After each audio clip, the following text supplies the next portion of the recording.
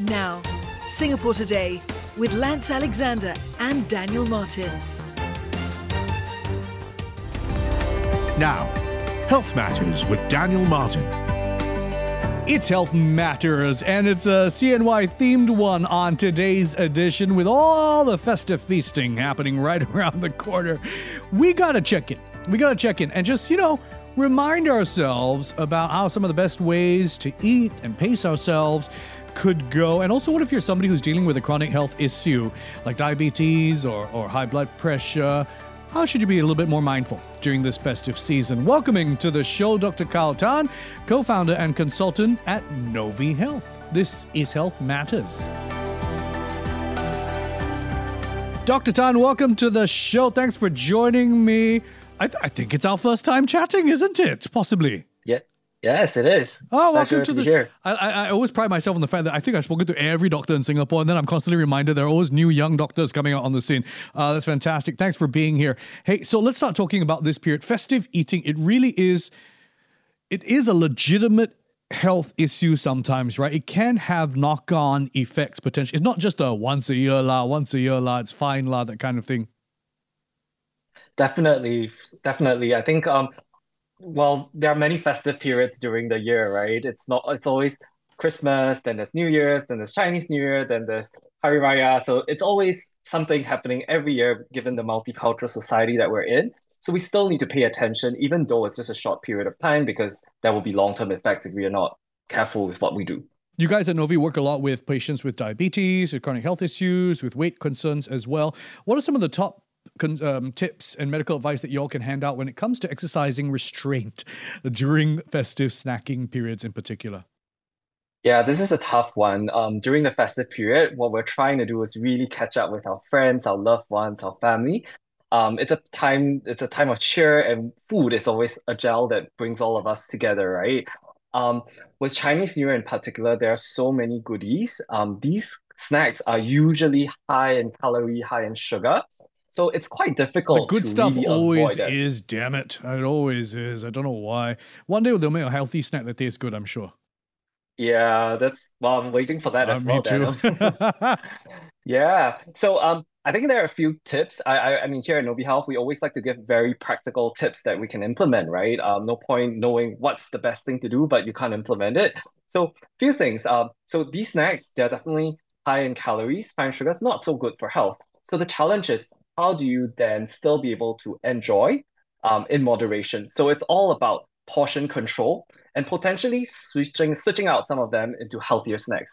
So I'll start with the healthier snacks. That's Okay. a little bit easier. There are some options during Chinese New Year that maybe are a little bit healthier compared to your pineapple tarts, your bak kwa. So That would be things like oranges and water. That's it.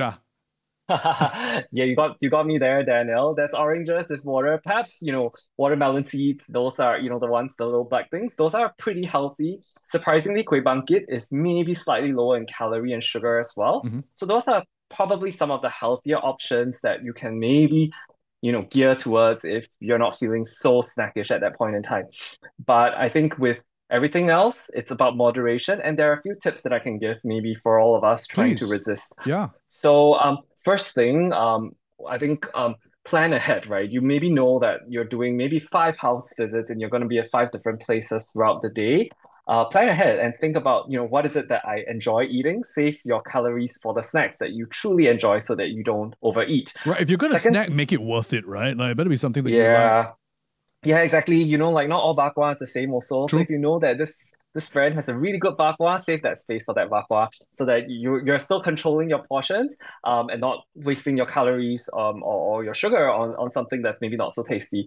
I think the second thing that you can do also planning ahead is try to have a little bit of snacks before healthy snacks at home before you go out.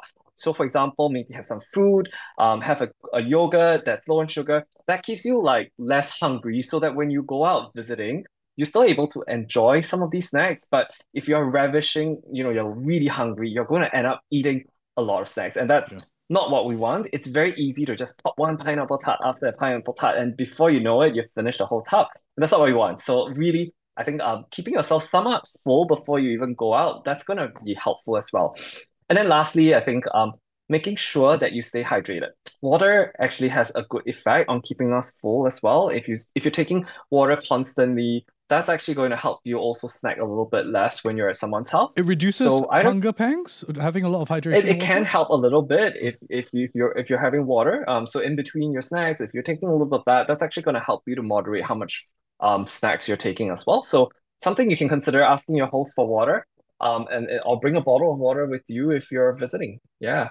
Definitely great idea there. Rather Mhm. than reaching out for there will be multiple canned sodas at everybody's house as well. But as we know, Yeah. war on diabetes, we're cutting down our sugary drinks intake.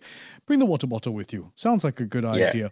Having said that, there's another war that's happening in Singapore, and that's been announced how we really have to take a sense of urgency when it comes to our sodium intake. And a Yes. lot of these snacks, baked goods, and a lot of the fried stuff, that's going to have sodium. So, any top tips in terms of making sure that, like you said, pick your poison in a way, make sure you Yeah. know what you're reaching out for, and some low-hanging fruit that you can get rid of, maybe get rid of lah. So, how Yeah. can we reduce our salt intake, sodium especially? Yeah, so that's a very, very good point. I think one thing that people don't realize, like during Chinese New Year, steamboat and hot pot is one of the Oh, key things that people enjoy. And that has the potential to really drive out how much sodium you're taking in a few different ways, right? So firstly, I think the soup itself, the soup base, if you're buying store-bought soup, as a soup base, that generally tends to be quite high in sodium. So one thing, if you're doing that, if you're in charge of preparation, try to choose the low sodium options. Better still, try to boil the chicken for a few hours, get that soup base on your own, then you can control exactly what goes in. Um, and if you're at someone's house, you don't know where that soup comes from, try to have less of the soup, have more of the fresh ingredients in there. That will help to moderate the amount of soup that you're consuming. The second thing is also what is it that you're taking in that steamboat? So there could be a variety of ingredients, right? From your vegetables to your fresh meat, to fish balls, so to your crab steaks, etc. So the ones that tend to be high in sodium are really the processed food items. So anything that you bought in a store, be it a fish ball or like a crab steak or even wonton, etc., those tend to be very high in sodium. And the more of it that you put into the soup, the more it's going to go into the soup as well. So it just becomes really, really difficult to control. So try to make sure you get less of these sort of processed foods as well when you're having your steamboat. Snacks wise, the typical culprits would be things like the pibi hiam roll, yeah. the little fried roll with the shrimp paste. Those tend to be high in sodium, and I think anything generally that's more on the savory or fried side, that's also gonna be high in sodium. So unfortunately, Chinese New Year goodies either high in sugar or high in salt. So really tough one there. It is. So, like you said, it's about moderation, not going to the meal fully starving because you've deprived yourself all day long. Eat, enjoy, but it doesn't mean indulge and overdo Exactly. it, right? Case in point, you guys work, like I said, a lot with people who have chronic health issues, diabetes in particular as well. What if you are that person who is dealing with and living with the diabetes or is living with high cholesterol? Until today, there are still situations where I've even heard from some friends and family members who are like, it's okay, lah. I popped the pill already, so let it do its work. I will challenge it by eating a little bit more later. I'm like, no, that's not how statins work. So any advice in terms of if you're living with a chronic health issue and there's an indulging period happening like CNY? Yeah, so Daniel, that's a really good point. I think to the point that you made earlier, even this short period of time, if you just let yourself go, it can have longer term or knock-on effects. So it's really important to still stay in control even during this period of time. And the advice I would give is the same as any period of time throughout the year, whether or not it's Chinese New Year or not. I think first thing first, do remember to take your medications because that's at least the minimum that you need to do. It's not going to be able to control everything that you eat, but yeah, if you forget to take your medication, that's going to be a big problem. Um, but if you have chronic illnesses, especially, it's going to be a little bit different with each chronic illness, but maybe specifically for diabetes, I'll just share some Yeah. examples. Um, with diabetes, the most important thing that we need to pay attention to is sugar and carbs, right? So try to make sure that if you're having carbs, to limit the portion sizes to what you would normally take. You can spread it out throughout the day so that you have a little bit more opportunity to process some of the food. So, for example, right, do not take like 5 pineapple tarts at a go if you wanted to take 5 pineapple tarts. Maybe take one just after your lunch, one after, tea time, or one after dinner. So I'm not saying that you should take so many, but if you really have to, try to make sure that you space it out so that Don't that binge. actually, yeah, don't take too many in one go, because it's gonna make your sugar really increase quite quickly. And then the second thing is related to that. Try to make sure that you sequence your food properly. What do I mean by that?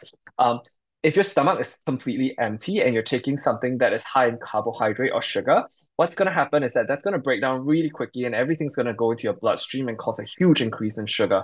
If you line your stomach basically with some protein, some meat, some vegetables, some fiber, that's going to slow down then take your carbs. It's going to slow down how quickly the carbs actually break down. So that's actually going to make your increase in sugar a lot more gentle. So try to make sure that, yeah, so if you're going to have a dessert, a pineapple tart, a bak kwa, try to have it after a proper lunch. And that's actually going to make a difference in terms of how high the sugar goes. And then lastly, of course, try to portion control as always. If you overeat, there's really nothing else that we can do to control that. And that goes for any chronic condition. So cholesterol with diabetes, just make sure you're able to control the portions.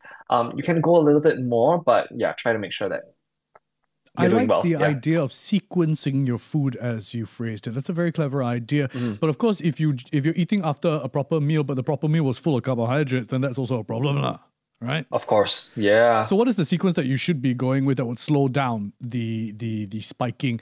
Protein and then a little bit of carb, like that, is it? Protein, ideally protein, fiber, and then carbohydrates. Okay. Yeah. That's the sequence. Bear that in mind. Carl, just before I let you go, quick note, I've got 30 seconds left. Alcohol, how could that be a problem during this period? Obviously, besides the health and safety issues, if you drink, don't drive, everybody. But what are we talking about in terms of its health impact? Yeah, you're not gonna like this, but the number of drinks that are recommended, even for a healthy person, for a woman, it's actually one standard drink. For men, it's 2 standard drinks at one sitting. And during festive period, we drink a lot more. A standard drink, just for context, is one single shot, 1 can of beer, or maybe a small glass of wine. So it's actually not a lot.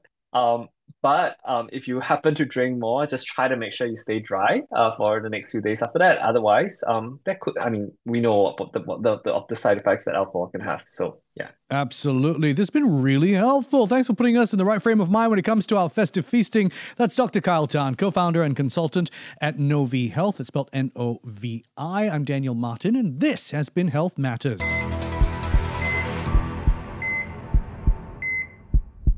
Before making any decisions based on the information in our program, please consult a medical professional.